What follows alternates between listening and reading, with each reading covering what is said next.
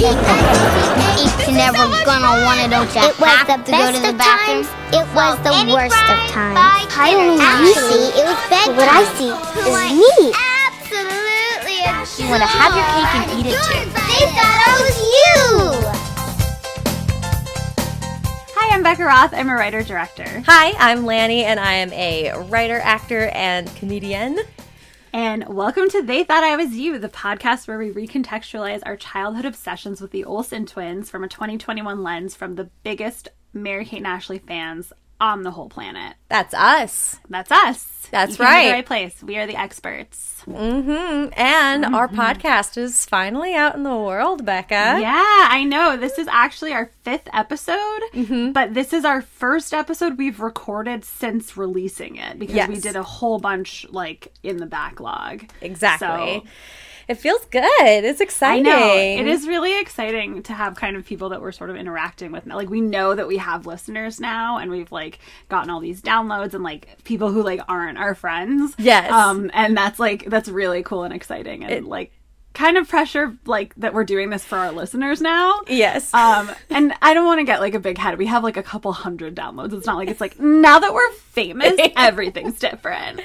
Exactly. But also, like, I just feel like listening to the first episode when we were like, I just really want to find people like us so we can talk about this obsession that we all had and now feel like we can't talk about anymore. And now we're like kind of finding those people, and it's so sweet. I know. It's so nice. Like, and I hope we find more of you because I know you're out there, but like, all the people who found us and who are like interacting with us on Instagram and all the people who are listening and just like respond to it, like that makes us so happy because that's what we want. Like, we really want to be here for the fans of Mary-Kate and Ashley. Absolutely. And we've also met so many other people who are doing the similar thing. Like some of these Instagram accounts like Olsen Oracle, Gimme Pizza, like all these wonderful people who are doing such great things. And I Am the Cute One. Like, shout out to all of you guys. You really have like welcomed us into this community, and it feels so great.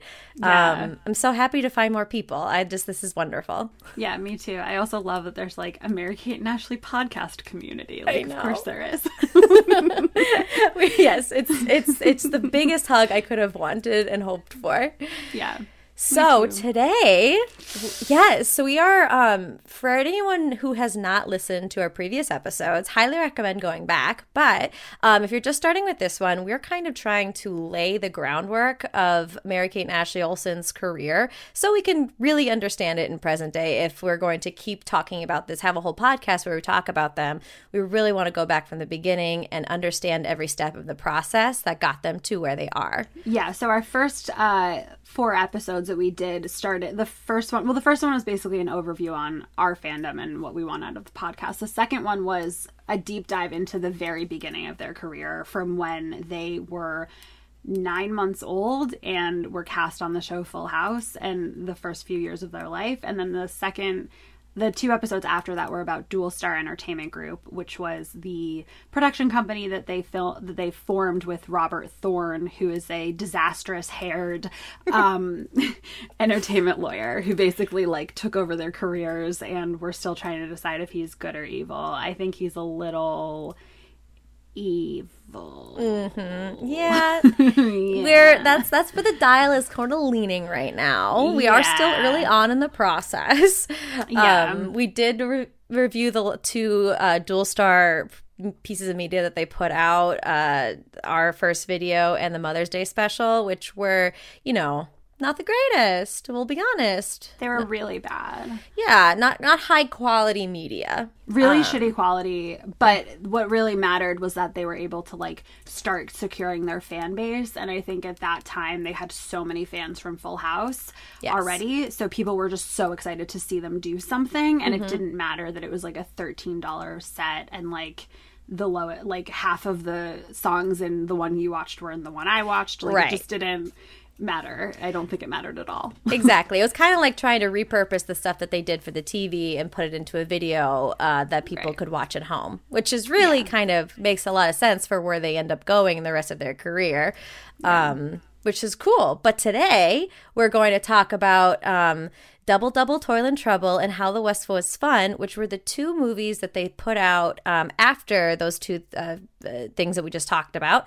And they were TV movies. So they have a little bit more help with the network resources for these ones. So they are made with ABC, which they had like an exclusive contract with them, right? Yeah, like $10 million one. We also went over that in our Dual Store series, that they secured this crazy deal saying we're going to do like a guaranteed series after Full House with all of these movies, and we're going to own it all, and you're going to help us put it on. And ABC was like, well, I guess we gotta, because Mary-Kate and Ashley are the golden ticket for our future. Yeah. So their first two features that they did after forming Dual Star, because they already did one, To Grandmother's House We Go, but these are two after forming Dual Star. The first one was Double Double Toil and Trouble, and then after that was How the West Was Fun. So should we get into it and kind of like talk about them? Let's do it. Okay, so I watched both of them. Yeah, we both watched both. Right? Yeah. So, the first one I watched was Double Double Toil and Trouble because chronologically it came first. Mm-hmm. I realized that I actually had seen it. Oh, good. I thought I hadn't seen. So I kind of felt like my fandom started with like I loved them on Full House, and I loved all their like detective movies, party movies, like go on vacation and meet boys and be brats movies. But like I never thought I really connected with these like younger made for TV movies. Sure. But I did remember Double Double Toil and Trouble. So basically, like for those of you who haven't seen it, just like quickly, it's about these two twins, Lynn and Kelly. That sounds right. And they basically like they go and visit their like wicked haunted aunt in her like wicked mansion castle because her parents what's his name? From Will and Grace? Will. Yeah. What the fuck is his name? Fuck, I'm looking it up right now. Don't worry. To the rescue. Eric McCormack. Eric McCormack, who is so hot in this movie. He's like 25. He's so good looking. Almost unrecognizable at first, yeah, too. He has these like round 90s glasses that are like very in now. And like, he's just like, and they have this like frumpy mom who's like 45, but I looked her up and she's actually 28, of course. Wow. 90s but anyway, clothes. I know. So they go visit their like haunted evil aunt, played by Cloris Leachman. Played by Cloris Leachman, who is doing such like she's so just like doing it right. Like she knows what she's doing and how to do it. She's so good. She's so fucking evil. So they go visit her and they're like, "Okay, kids, wait in the car because she hates children." And so like the parents go and they're like, "Hey, like we know you're evil, we know you hate us, but like we need money because the bank is taking our house." And she's like, "No, I am evil." And so basically we find out that she has like a kind twin sister who named Sophia, who she trapped in a mirror because they're witches. Because they're witches. She trapped her in a mirror because she was jealous that she fell in love with a man named George, and was finally leaving the house and running away to get married at the young age of like 77. Yes. They had lived their whole lives together. Yeah, and she finally was like, I want to get married now. Yeah, I'm finally leaving the nest. So she's like, "Oh, no, actually, I'm going to trap you in a mirror and like hypnotize George and make him my servant." And so the twins were like, "Oh my God, like and so the evil one has a gemstone that like holds all the power basically to like all of that. So the twins are like, "We have to get the gemstone." And there's a flashback with the two sisters, the old sisters, played by Mary-Kate and Ashley. Yes. And I remember that so well. And I remember being so like confused as a kid because it's like, it's this, I don't know. It's just like, I think it's confusing when you're a little kid, or I was a stupid child. No, you weren't stupid. I remember being dazzled, just being like, "Oh my God, genetics are amazing." Yeah, like they look so similar. Yes. That's so beautiful. That was really how I thought of it. Yeah, that's so funny. Okay, so basically they are on this mission. They like run away from home. Well, they go trick-or-treating. They run away from home. That's one of the things that we can talk about later, but like it's very formulaic in all of these movies. There's like a beat where they all run away and there's some adult that's like, it's not a big deal. Like every time. Every time. Every time. Like their parents are so scared and there's an adult that's like, no, lighten up. So basically they run away. They find this homeless man who is the only person of color in the movie. It is very, very problematic. A lot of stereotypes going in there. Yeah, like he's like very lazy and he's like, I want to be rich and I want to do all this stuff to get rich, and they're like, have you tried working? And he's like, cringe. like, yeah. So it's not great at all. And then again, not their fault. They were children. It's not their fault, of course. So basically, to sum it, like they go on a journey to find the gemstone. There's a lot of tricking, and there were parts actually at the end that were like legitimately really scary. Where like the evil one like masquerades as the nice one, and then turns evil. And like I remember that, like the way they did it with like the music and everything, like was truly really scary. Really impressive. Yeah, like really, for a very low budget, it seemed like, but like really good. Yeah, I don't know what the budget was. Like it seemed, I mean, it definitely was like a better budget than like Our First Video and all that, because it was like a real feature film. But there's like this scene where they're in like the witches meeting and it's like Party City, like storage room. True.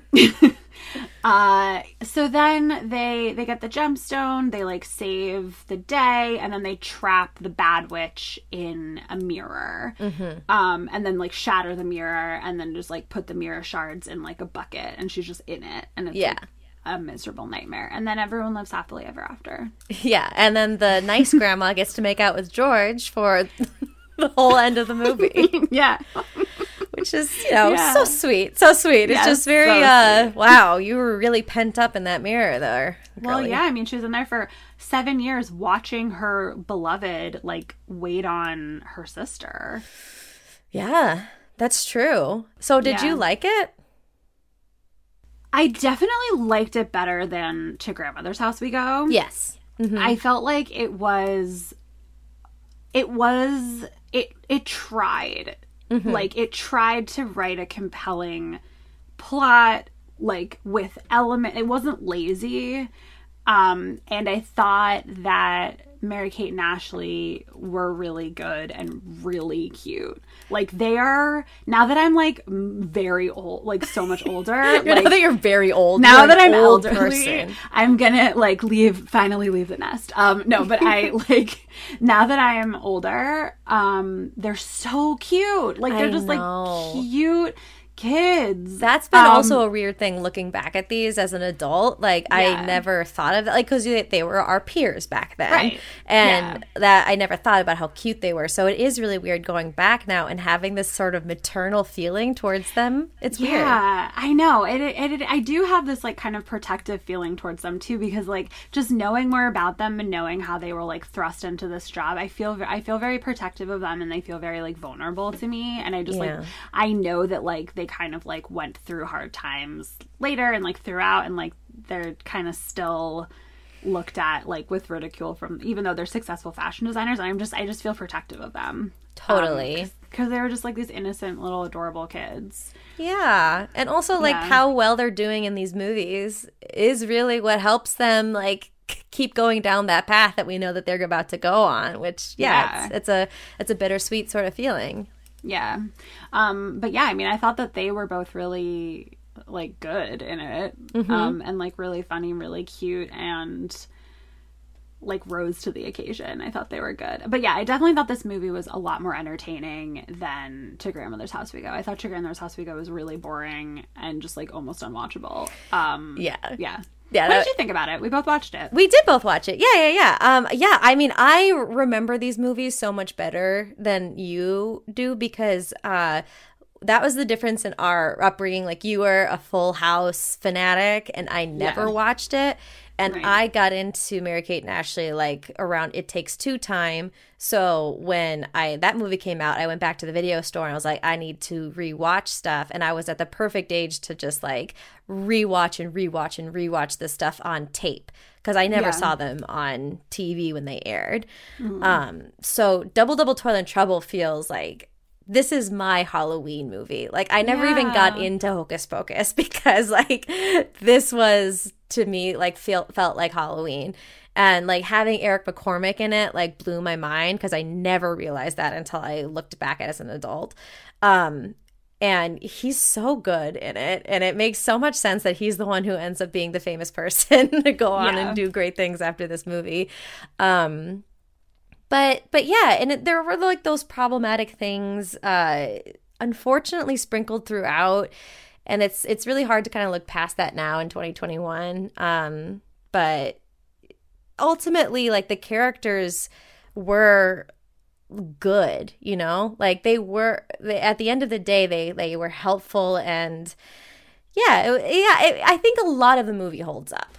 A lot of it, especially with the good structure of the story and the very good climax of the movie and the twists and turns that it takes. Yeah, it's definitely formulaic for like how a movie should go, but like they did it right. Like, it's not like groundbreaking or anything, but like they did do it. Like, all of the pieces were there, and like the end was legitimately suspenseful and scary, and like there was a lot of like trickery with the Moonstone, and like a lot of like back and forth that like they didn't have to put effort into, but they did. I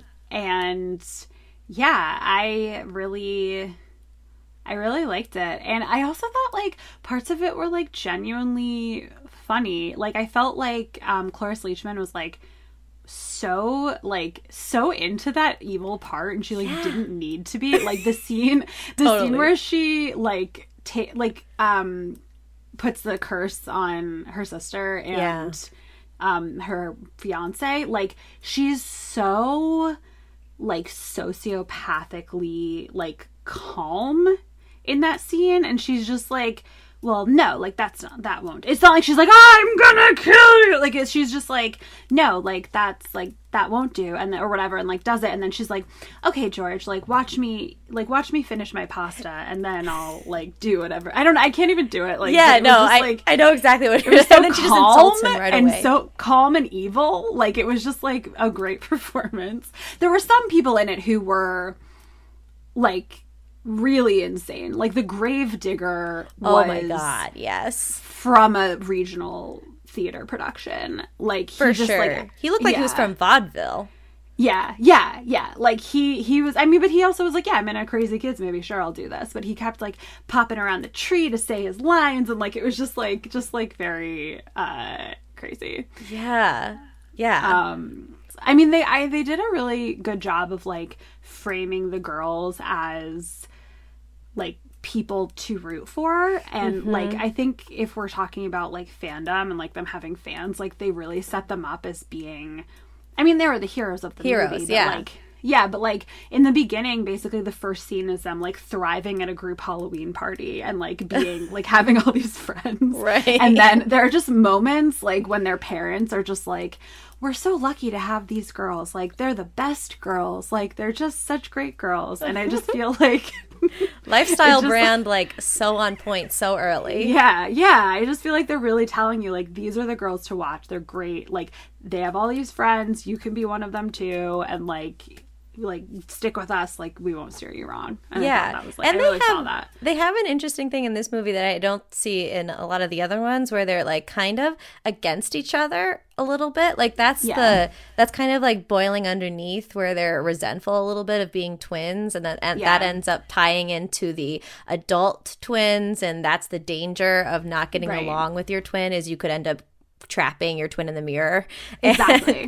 Classic cautionary tale. And then the climax where like the evil witch is like talking to Ashley like, hey, maybe you don't want to be a twin anymore. You could put your twin into the mirror too, and you and I can go and conquer the world. And she seems like she's genuinely considering it. Yeah. Like, as a Mary-Kate and Ashley fan, like devastating. Like that's some juice. No, really, for real. Yeah, Yeah. I know. And that's like early on in their careers. Like, because I know that like later on they do like Winning London. Like, it's always surprising when they make the choice for the movie for them to be against each other, because so often they're a team. Yeah, and so, like peas in the pod. Like they're usually like the same. Mm-hmm. Yeah, exactly. But like Winning London, they like were like not friends, and they were just like fighting the whole time. And this too, like, it's like, but I like that, like, it was a lesson in like, you know, betray your sister and go separate paths, or like unite with her and like be stronger than ever. And that's ultimately how the Good Witch was freed, because they had to do an incantation, which I was shocked they knew what that word meant, but like they had to do an incantation at midnight, like, and they couldn't tell them what it was. They're like, we don't know it, and she's like, I can't tell, it has to come from the heart. And they were like, was it Mary Kate or Ashley? You know, I have this blind spot about not telling them apart at that age. I know. I'm pretty sure it was Mary Kate who starts to like forgive her or whatever. Yeah. I watched the movie a couple months ago because I stupidly thought we were talking about it in the last episode. But I'm pretty sure it was Mary Kate who starts that.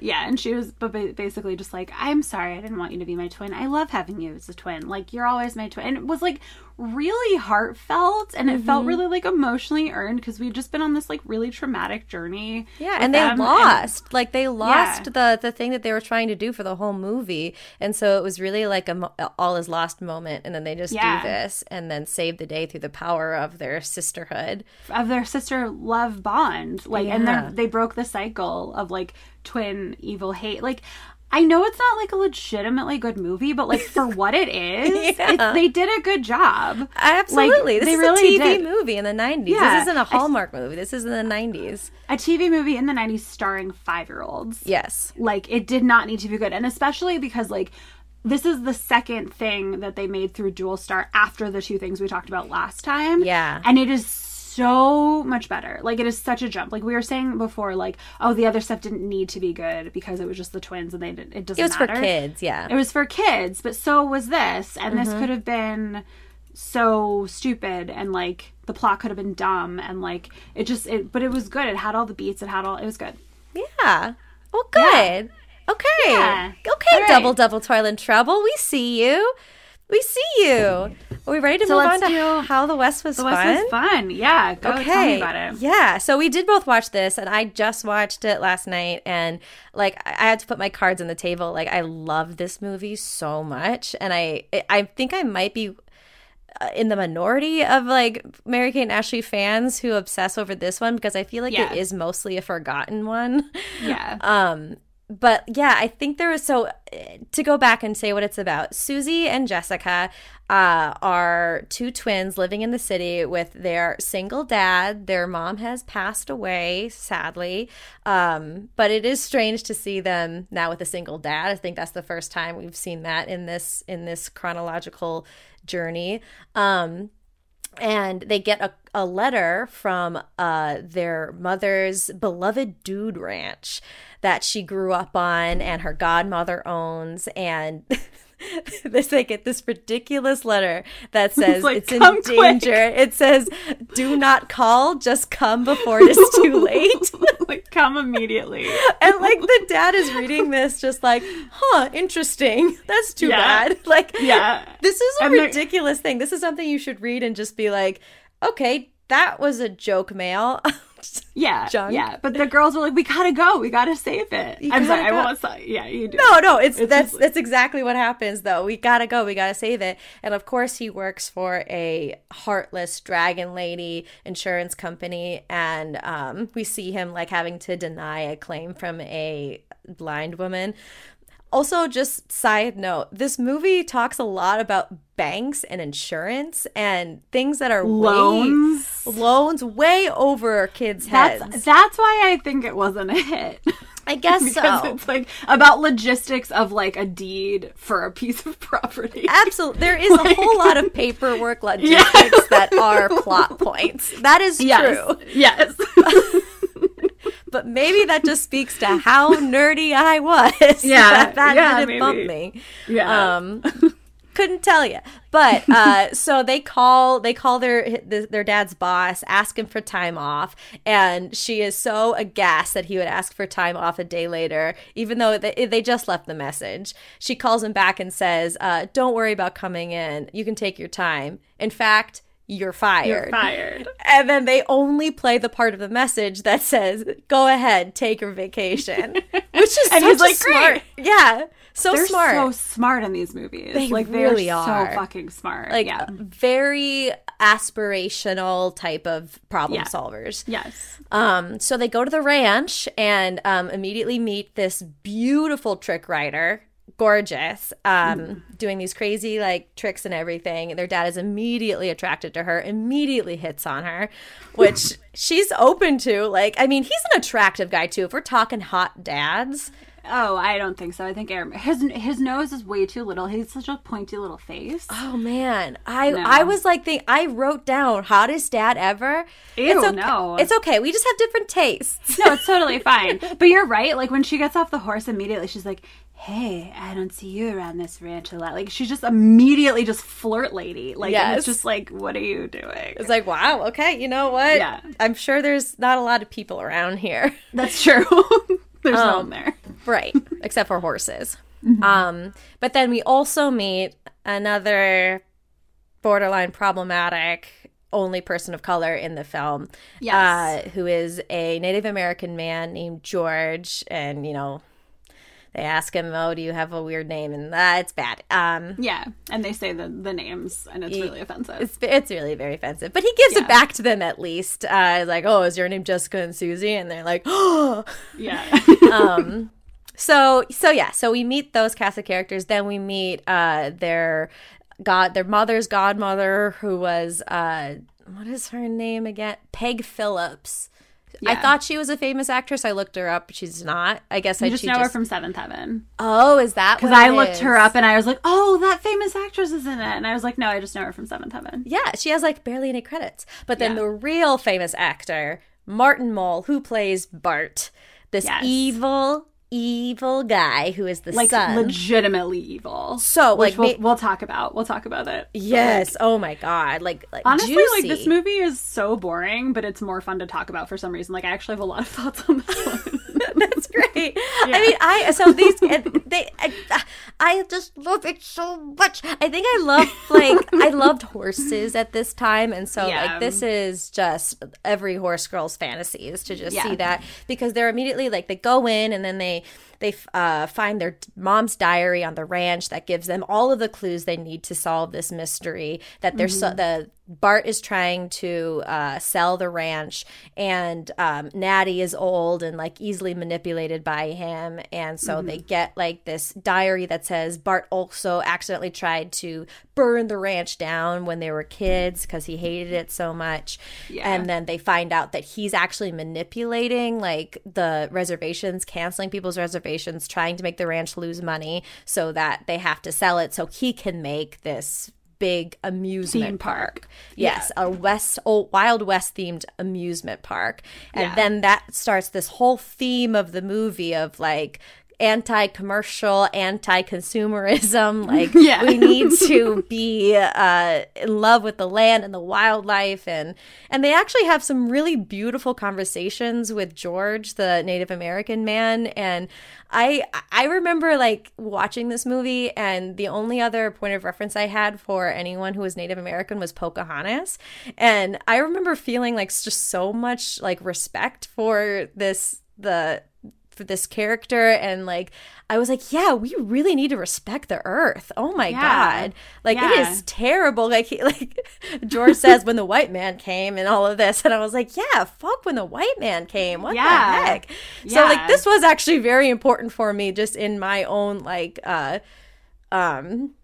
universe and understanding of the world building. Like, so in all the problematic, every time he walks on screen, there's this like a Native American music that plays behind him, which is probably problematic. But yeah, like I feel like he is like the moral heartbeat of the movie too, and he's a very interesting character. I really love him in it. So like, yeah. Anyways, that's and he's a really good actor, and like he's just an interesting like I don't know. He's just like a cool, interesting person, and like his acting choices are interesting, and like he just like is he in any other stuff? I looked him up, but I could like he's played like a couple other things, like nothing big, nothing huge, no big huge movies like I think he was deserved. But yeah, for like the very sparse Native American representation in 90s like media back then, like honestly, I'm happy I had this as a kid because it gave me a window into that.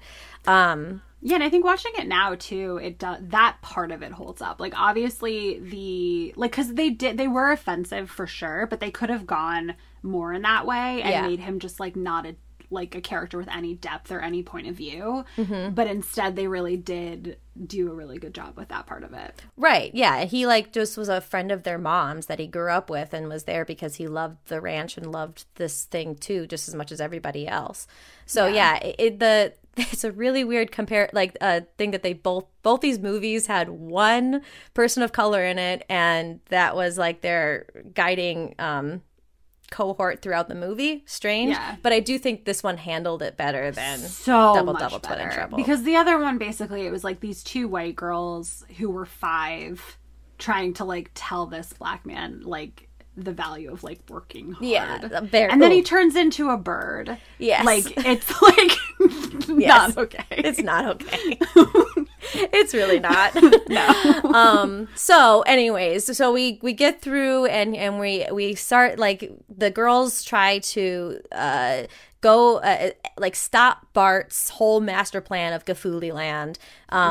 Try to like show their great, I'm gonna call grandmother because that's basically what she is, that like this he's doing this bad stuff, and then she's not believing him, so they have to go to this executive in Denver. And they take a horse to go there. Like this is the not kidnapping, excuse me, that's later. This is the running away moment. This is the running away beat. Yeah, this is the running away beat with a wonderful Lizzie Olsen cameo. Yes! I forgot about. So good. So yes, I forgot about this. Yes. I love it. Elizabeth Olsen, you nailed it. She was so good. And I just like know. Okay, so let me tell you what it is, and then we'll talk about it. Yeah. So basically, they're in Denver, and they're on a horse, and they're like, "Which way to the like whatever 7th Street or whatever it is?" Yeah, and then she's like, "It's that way, silly goose," or something.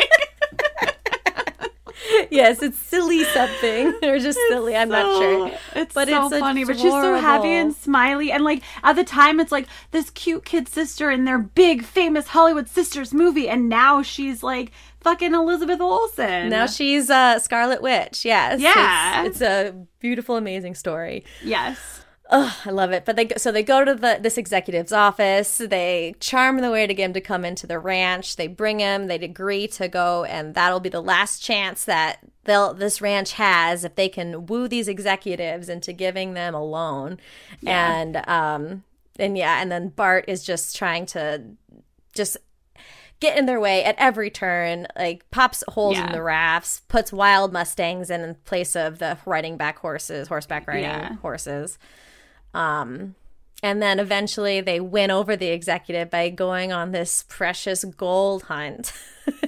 And it's then the mean old executive man remembers what life is all about. What fun is. Like but he had such an abrupt arc, because at the beginning they're like, "Please save our ranch," and he's like, "I care about money.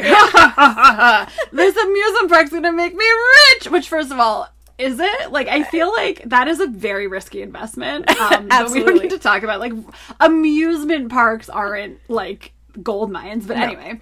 I also like low-key love that character so much. Like there's a moment when like they realize the horses are gone, and their dad says to the kids like, "Go distract them," and they're like, "So how'd you become so successful?" and he goes into this whole like, "Well, it started with a book, kids. And I read it and I thought, wow, I want to find buried treasure, and my treasure was money." And it was just like, he was really funny. He was good. Oh, good. So sweet. So yeah, they basically win them over, and then right as they're going home to like sign the papers and be all done, like Bart kidnaps them and takes them on a river raft ride. Down, very literally, dangerous. he literally snatches them up, throws them on a raft, and is like, "This is called Widow's River because everyone dies." Yes, and it's literally like, everyone but before they get in, they're like, "No, don't let those kids go on there." yeah, and but like that is like the most traumatic moment of a human being's life. Like, if that were real, their entire lives would be about that forever. Yes, like, it's not just like, oh, we won the ranch, so like it's water under the bridge. It's like, that's your whole life. Your whole life is getting over that. Yes, and you like were moving kidnapped through by it. an evil man you knew By an was evil man who tried to kill you in a river and bring you over a dam on a raft. Yeah. Wild. Yeah.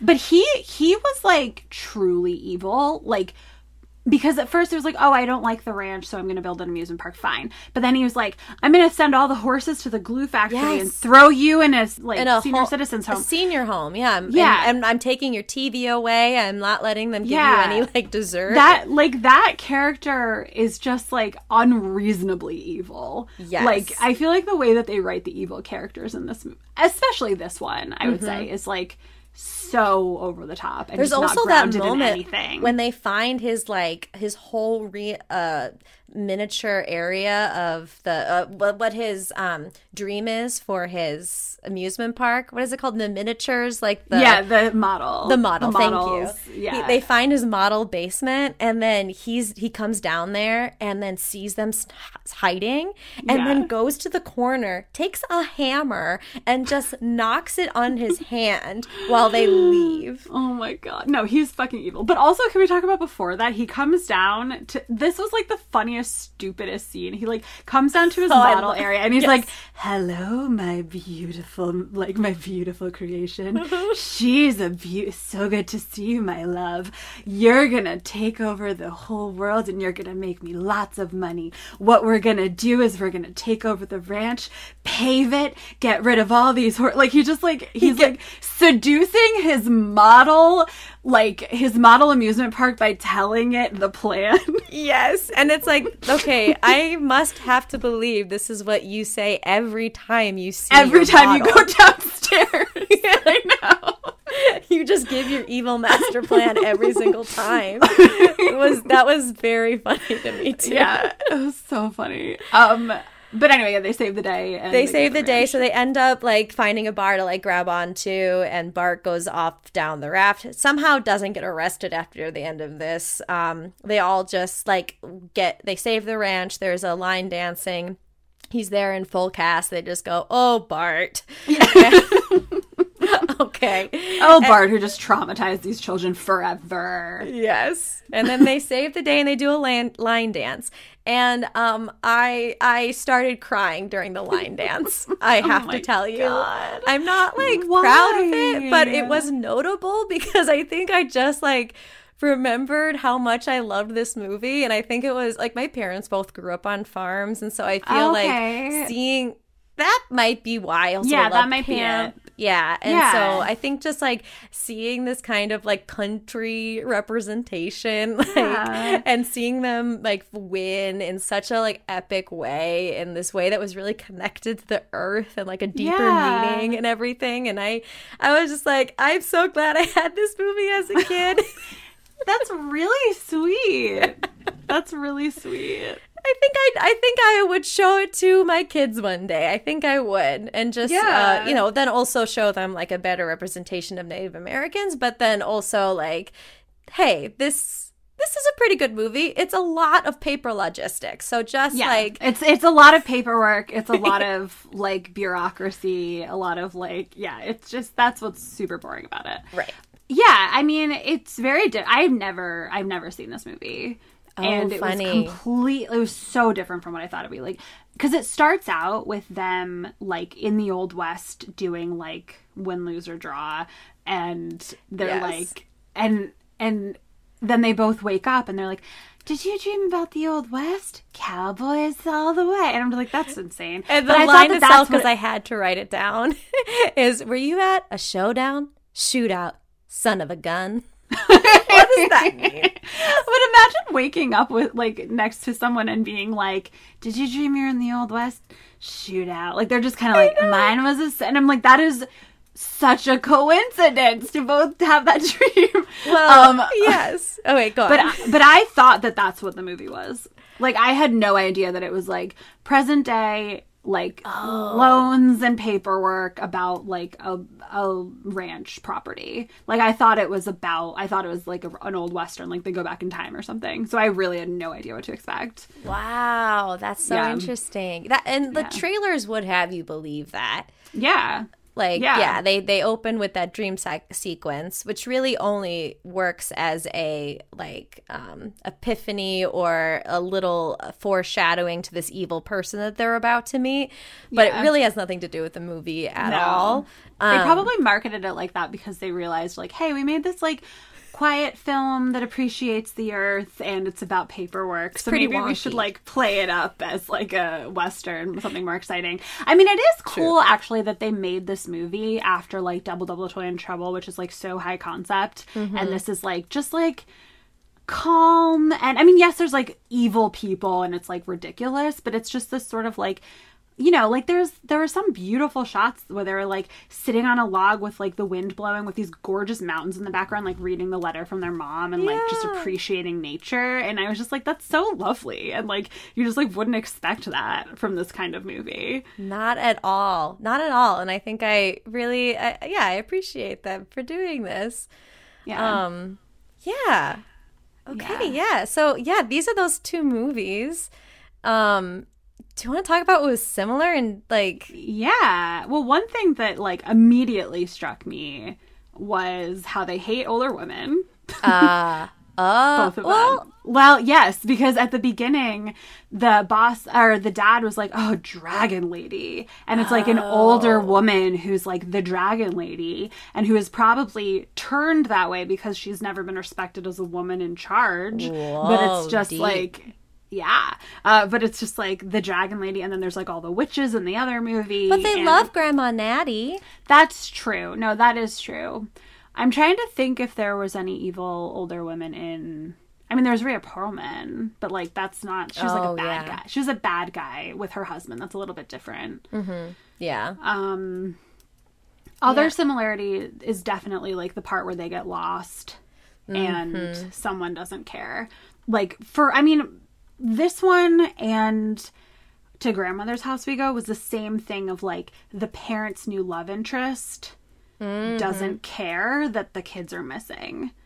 Like they were missing and the horse trick lady was like, oh, whatever. And I'm like, sure they're fine. Yeah, and it's like your kids are literally not here. Yeah, this is a ranch. They are very missing. They are on a horse to Denver. Yeah, like they are very not here. Yes. She was a little toxic. You think so? Yeah, I do. Because tell me about it. Well, first of all, there was that, and second, like there was a part where like she was trying to get too close or whatever, and the kids were like took a minute to warm to her, and the dad was like, sorry about them. They're still like hung up on the concept of their mom or something like that. Like they're still not over the fact that their mom died. Yeah. And so she's like, but then she's like, you know what, whatever. I don't want to help anyway. Like I don't even care about you guys. Like it's fine. Like you don't want to date me anyway. Like it's fine. Like whatever. But like passive aggressive. Oh, that's so funny. And then, I read that moment as like, you know what? No, I understand, like, I'm a little insulted, but I am here for the ranch. I'm going to do it anyway because I love the ranch. But I wish that she had taken a moment to, like, be like, girls, I know I can never replace your mom, or something like that, just to be like, true. Well, then, okay, if you have that problem, then I'm just here for the ranch. I don't know. It just felt very, like, and then the girls had to go apologize to her. Yeah, it was wild. She was so offended by just a pretty just not like, even that mean thing. Just kind of. It of wasn't a mean thing. It was them loving their mom who died. Right. Like, and she was just like, no, we're going to do this with my dad. Like, you don't have to do this with us. Like, it wasn't like they called her, like, mean or anything. She, like, rubbed me the wrong way. What else was similar, do you think? Well, one thing I thought was in both of these movies and never really paid off, I guess more in Double, but they both vaguely had spiritual powers. Yes. Spiritual twin powers. It's really not explained in How the West Was Fun, because they just have like this ESPN or excuse me. Oh they my have, God. You really said that. I really said that. Don't edit it out. They not. have this ESP kind of dream and then wake up, don't explain, like they're not weirded out about it. It seems like they just have this kind of connection. Yeah. And then like they concoct this whole plan for how they're going to win back the ranch and go on this gold hunt with like clearly some sort of other spiritual like mind connection. Yeah. And it's like, wait, where did this come from? What is this? Yeah, they're like a little magic. Yeah, no and one then talks about it. And in Double Double, they're also a little magic. Is it like there's another thing where there's like like something where they like don't they like get something? They have a wand. Yeah. A magic wand that they won at the party where they were popular. Yeah. They won won the wand, and it just kind of, it's magic. Right. But there's no moment where they're like, whoa, did that wand just move that cat? Like they're just like, it just does it. It's just magic. Yes. And then they have it with them the whole time. And then they solve all their problems on their own, but then there was one moment where they like needed to open a window or something, and then they're like, I can't open it, and then one of their sidekicks is like, use your magic wand, and they're like, okay, and then they just do. That's true. Yes. Like It's never explained. It's not explained. It's not explained at all. Yeah, I guess they do need that at the end to like break the spell of the mirror or whatever. But that also could be explained just by them being twins. 'Cause that seems to be part of the witchery. No, we need like a moment where they realize, because otherwise it's like, have they always been a little magic and they're not talking about it? Yeah. Right, yeah. Weird thing in both movies. Yeah, really, really weird. I'm trying to think what else. I mean, they're both really smart. They're really smart in all of them. Yes, like, they're really cunning, resourceful. really good at like figuring things out. Yeah. Yeah, and I feel like just overall good role models for kids at this time, just because except for the running away part. Yeah. But Yeah. but I think I think most like very aspirational sort of kids, like go get them, do it yourself, solve adventures and everything. Yeah, and they are aspirational, and both of these movies set them up for being like heroes to admire, but also like down to earth people who you could be friends with, which I would say, like sets them up to be people to be fans of, which leads perfectly into them creating their fun club, because they realize that they're like cultivating all these fans. Absolutely. And that happens right at the same time, like right after this. Yes, absolutely. Which we're going to talk about next time. Yeah, we are. Mm-hmm. Do you want to do a little acting tracker here? Yeah, sure. I would love to. Yeah, because that's something like a segment that we introduced last week. And just to go over it again, we're going to do it every time we introduce Acting Tracker. They never had to be good actors. To be clear, they were chosen as babies for this life. Only would it be a coincidence if they were also good at acting. Yes. But because everyone likes to call them bad actors, we are going to just keep an eye on their performance. So, I think yes, I do want to say that like we're keeping an eye on their performance, but it could be terrible, and that would be fine. Yes. Like it should be terrible, and anything better than that is a miracle because they were babies. Okay. Exactly. Yeah, and I think kind of a miracle is happening a little bit, because I think they're really good in these two movies. Like, there's, of course, weird, awkward ways that they say things. They kind of swallow the ends of words here and there. Mm-hmm. My fiance was listening to this, and he's like, you know what? I think Mary-Kate was definitely the better actor after we had just watched How the West Was Fun. And I was like, excuse you? He's like, but you've said that. I'm like, I get to say that? Yeah, you don't get to And that's not say apparent that in this movie. Yeah. You tell me which one's which. I don't think you know the difference. Yeah, no, good for you. Good for you. Thank you. But I do feel like their acting ability is very even in these two movies. And yeah, they're kind of swallowing words as 5-year-olds should. And they say things a little awkwardly sometimes, but mostly their timing and like just their way of expressing the story through their faces is really good. It is really good, and I think with their emotions and how they are moving through what happens, they do carry it. Like, they're not these like dull kids who can't do it. Like, they are legitimately captivating on screen. Like you want to watch them and they're entertaining and they're good and you believe them. Like, I know that like, they're little kids acting, but they're doing what they need to be doing. Like when the evil witch in Double Double Toil and Trouble is like pretending to be her sister, Mary Kate, which one was there when which one was being tricked? That was Ashley. Ashley was like, she like the way, because she basically like tried to like glasses up on my nose right now because that was Ashley.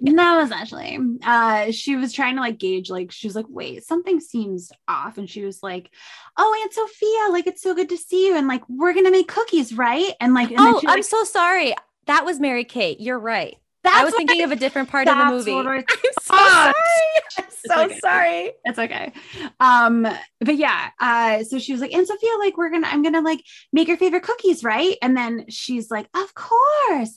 And Mary Kate's like, chocolate chip, right? And then she's like, my favorite. And then Mary Kate is just like, Aunt Sophia doesn't like chocolate chip. She likes raisins. And then she's like, but like, just like the way that she like fights back, and like, but also the way that she like, you see her, I mean, they overdo it a little, but like you see it hit her and like you see her processing it. And I'm just like, you did a really good job with that. And then also there are parts later where like legitimate scary evil stuff happens, where they're snatched by evil stuff, and like they're like really scared.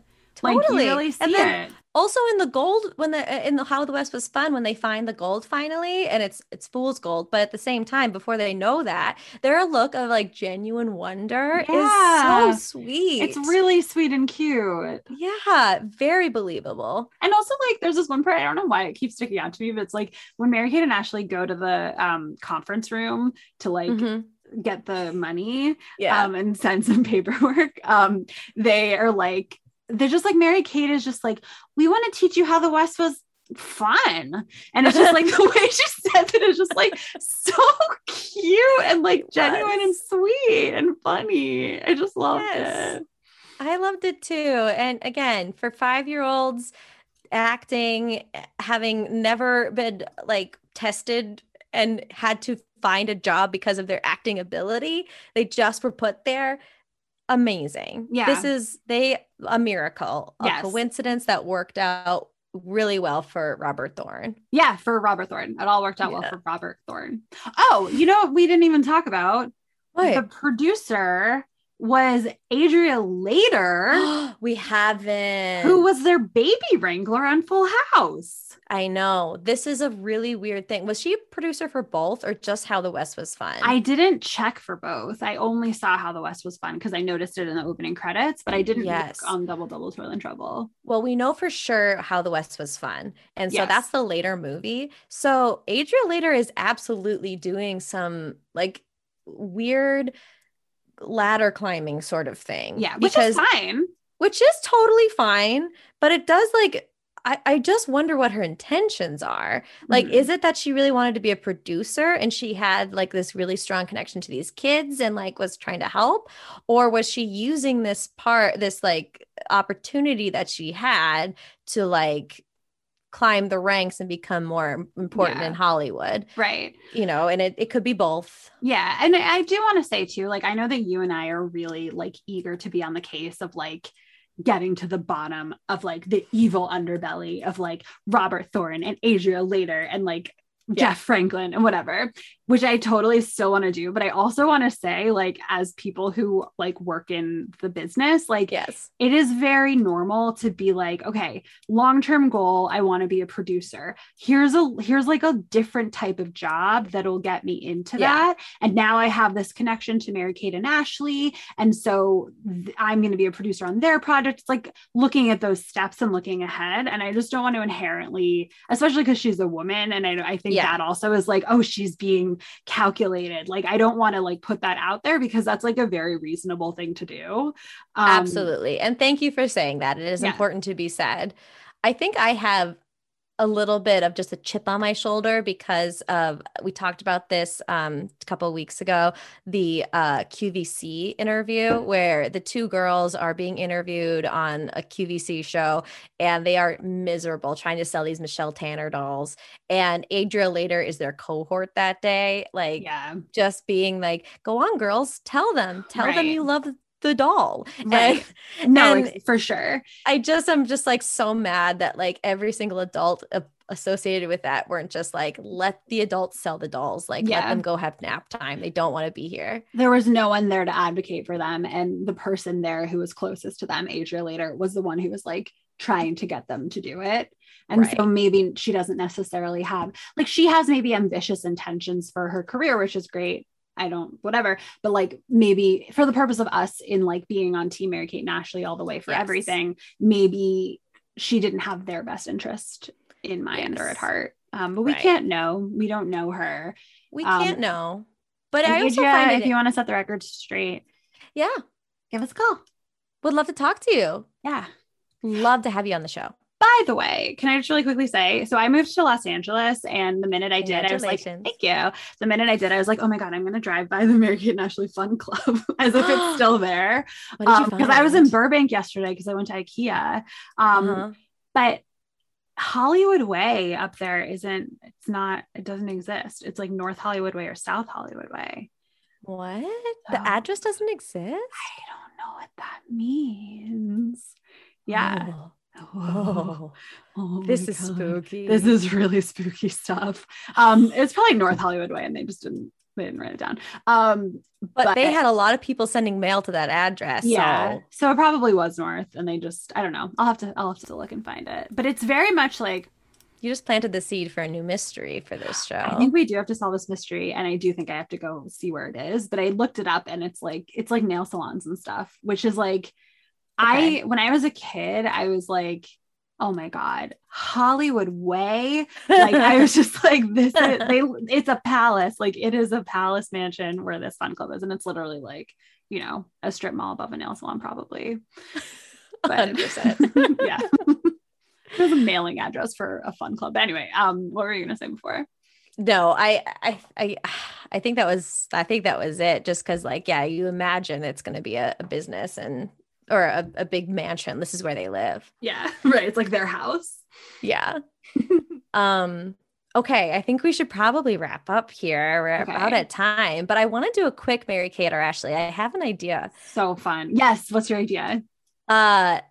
Between Double Double Toil and Trouble and How the West Was Fun. Oh, what is the Mary Kate? Which is the Ashley? Such a good one. That is insane. You know it's insane. Okay. Oh my God. Okay. I think. Okay. You know what? I can see it for either, and I have reasons for both. Oh, really? Okay, because I really think it's my the instinct one. My instinct is Mary Kate is How the West Was Fun, and Ashley is. No way. I thought opposite. Like, okay, but now tell me, and then I'll tell you my reason for both. Totally. I mean, now that like you say Mary Kate is How the West Was Fun, Mary Kate loves horses. Exactly. She's an equestrian now. Like now I even feel bad like going this direction, but I'm gonna go because it was just where my heart was. Totally. Like Double Double Toil and Trouble is just like very like,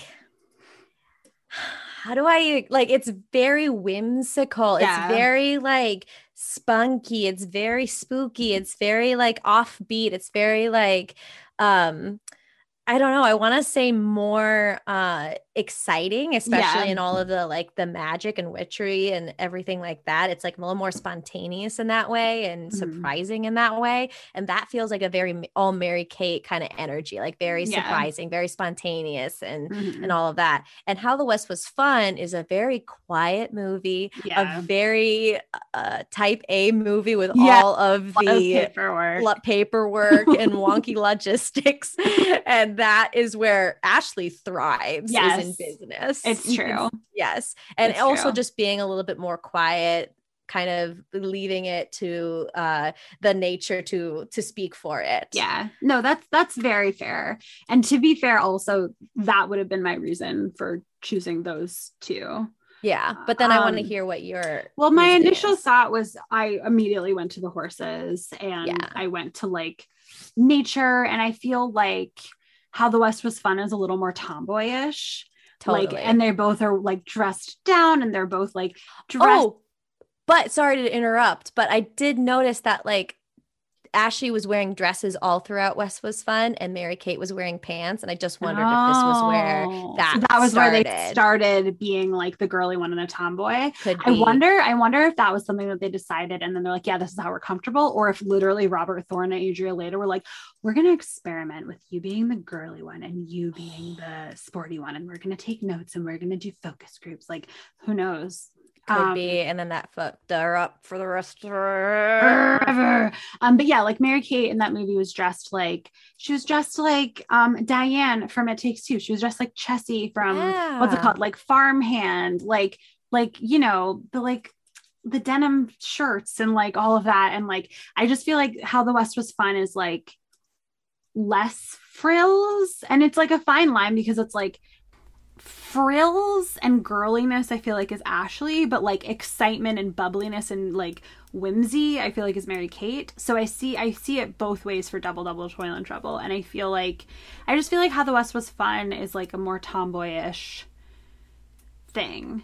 Yeah, no, and she looked like she was thriving in that movie. Those outfits were fantastic. Like Mary whole Kate's time. outfits in that movie, I would wear those. I don't know if I'm cool enough to wear them, honestly. Like they were like just like great jeans with t-shirts and like the shirts. Like what is it? They're not denim. What is it called? It's like the blue Vest?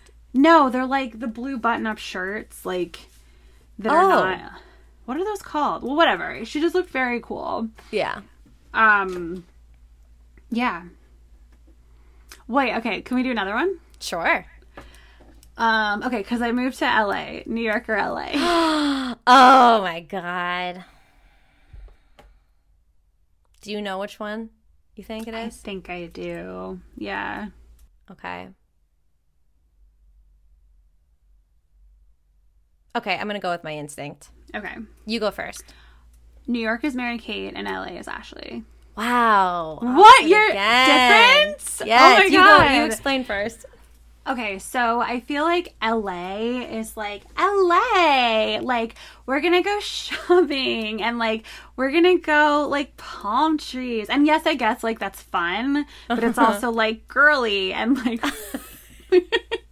and then I feel like New York is like, well, the thing is actually when I think of New York, and this might be not the path we're going because I feel like when we do this challenge, it's always kids, Mary Kate and Ashley, but I'm thinking of Mary Kate as like now and Yes. just being, or even as like, even when they went to NYU, that whole vibe I see as Mary Kate more than Ashley. Like the like hunched over with the big jackets and the cigarettes. agree. Like that to me is so Mary Kate. And I that agree. is so New York. Like that's not LA to me at all. Yes. Yeah. I think you're right on that. Yeah. So what is your thinking? I'm really attaching myself to like Ashley as the business one. Yeah. And very straight laced, very classic. And this is also more on their like adult personas, probably. Yeah. And very sophisticated, very like just kind of classic all over. And Mary Kate just kind of being more like, no, I'm more free. I want to do what I want. I want to like not be on a schedule, which feels very LA to me. Yeah. And she's also like so tan these days. Is she? She's so tan. Look Okay, at the picture. If you guys can like check out the cover of, I don't know if it's like Us Weekly or In Style or something. There's this picture of Mary Kate that is like a different person's face, and it's just like, I sent it to you. Yeah, you did. Yeah, and I couldn't see like from the picture you sent me. Yeah. I was kind of like, I feel like that's how she kind of looks now. No, but her face is different. Like it's a different. There's like a different soul behind her eyes. Like I don't know what they did. Interesting. I do kind of consistently think her face looks so much different now than what the Mary Kate I grew up knowing. Yeah, it definitely does. But this is like a different level. Wow. Okay. Do you want to do one more? We could try to do one more. Cats or dogs? Cats or dogs? We know that. Do we? Dogs are Mary-Kate and cats are Ashley. Yeah, that's I'm obvious. kidding. You're right. What a dumb suggestion I had. Dumb. Okay, movies or TV? This is insane. We've been recording too long. Cloris Leachman or Martin Mull. The two bad guys. Yes. Which that's bad a good guy are one. they? That's a really good one. Oh my god. Okay. I think I know. I think I do too. You go first. I think Cloris Leachman is Mary-Kate.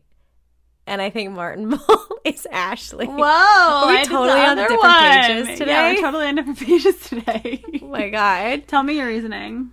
Yeah, I guess it's still, again, I'm really attached to business right now for Yeah, Ashley. you It's are. like just where it's like that is her vibe. She is Yeah. so about the paperwork. She always Yeah. knows what needs to be signed in order to Right. get to the next thing that she wants. Yeah. And Mary-Kate is like, I mean, especially if we're talking very Mary-Kate energy, is just Cloris Leachman, especially in this Yeah. movie, all over. Oh, for sure. I mean, I will say that Mary-Kate is both. Like, I feel Yeah. like she's more both than Ashley is either of them. But I will say I picked Cloris Leachman for Ashley because, I mean, honestly, she's more feminine. And, You're like, attached to the girly and tomboy. Yeah. I'm attached to the business and to free. the paperwork. But like I feel like Cloris Leachman, like, not only is she literally a woman, but it's also like it was about a guy and like Ashley's boy crazy and whatever, and like also like amazing outfits. Like she has amazing outfits, and I feel like the bad guy in what's it called, he's just like more off the rails. Yeah. Like I feel like Cloris Leachman, even though she was insane, was actually more grounded. Totally. And I feel like you understand, and her performance was very grounded, even though her performance was also insane.